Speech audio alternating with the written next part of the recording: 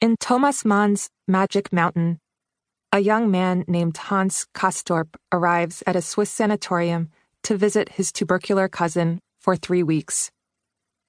Although Castorp himself does not have tuberculosis, he somehow ends up staying in that sanatorium for 7 years.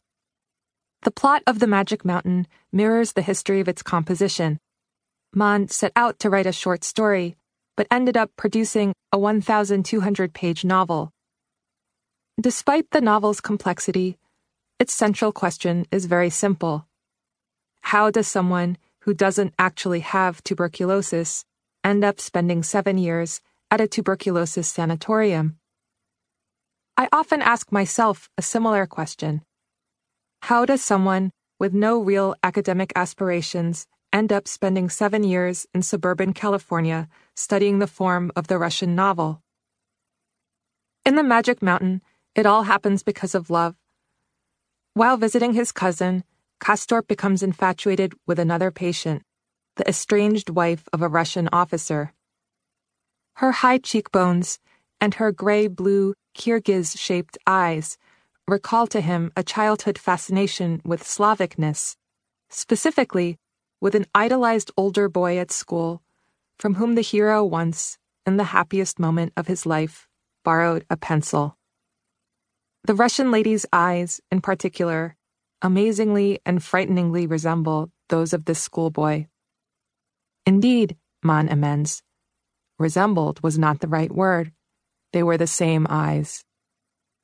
Under their mesmerizing influence, Castorp is seized by a passion to learn about samovars, Cossacks, and the Russian language, colorfully characterized by Mann as the muddy, barbaric, boneless tongue from the East. One afternoon, Castorp attends a lecture titled Love as a Pathogenic Force, in which the sanatorium psychoanalyst diagnoses his entire audience as so many victims of love. Symptoms of disease are nothing but a disguised manifestation of the power of love, and all disease is only love transformed. Castorp recognizes the truth of this lecture. He ends up so terribly in love with the married Russian woman that he develops a fever and appears to have a damp spot on one of his lungs. This real or imagined damp spot, combined with the hope of glimpsing his beloved at mealtimes, is what keeps him on the Magic Mountain. Of course, there are many differences between my story and that of Hans Castorp, but there are also similarities. The 7 years I ended up spending in the Stanford Comparative Literature department were also a matter of love and fascination with Russianness. This love was also prefigured during my school days by a chance encounter with a Russian person and developed in an institutional setting. The first Russian person I ever met was my teacher at the Manhattan School of Music, where I studied the violin on Saturdays. Maxim wore black turtlenecks, played a mellow-toned, orange-colored violin, and produced an impression of being deeply absorbed by considerations and calculations beyond the normal range of human cognition.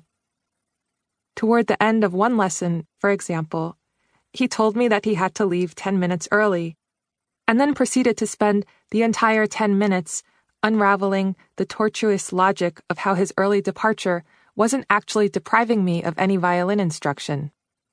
"Tell me, Elif," he shouted, having worked himself up to an almost amazing degree. "When you buy a dress, do you buy the dress that is the most beautiful, or the dress that is made with the most cloth?" Another time, Maxim instructed me to listen to a particular Soviet recording of the Mozart violin concerti. Sitting in a wooden library carrel, I listened to all 5 concerti in a row, a fluid, elegant performance, with passages of singing intensity through which one seemed to glimpse the whole cosmic pathos of Mozart's life on Earth. But as I listened, I found myself distracted by the CD case, by the slightly blurred 3/4 photograph of the soloist, who looked literally indistinguishable from my violin teacher. The stiff posture, the downturned mouth, the intent and melancholy eyebrows. Everything was the same. His name was even Maxim, although he had a different surname,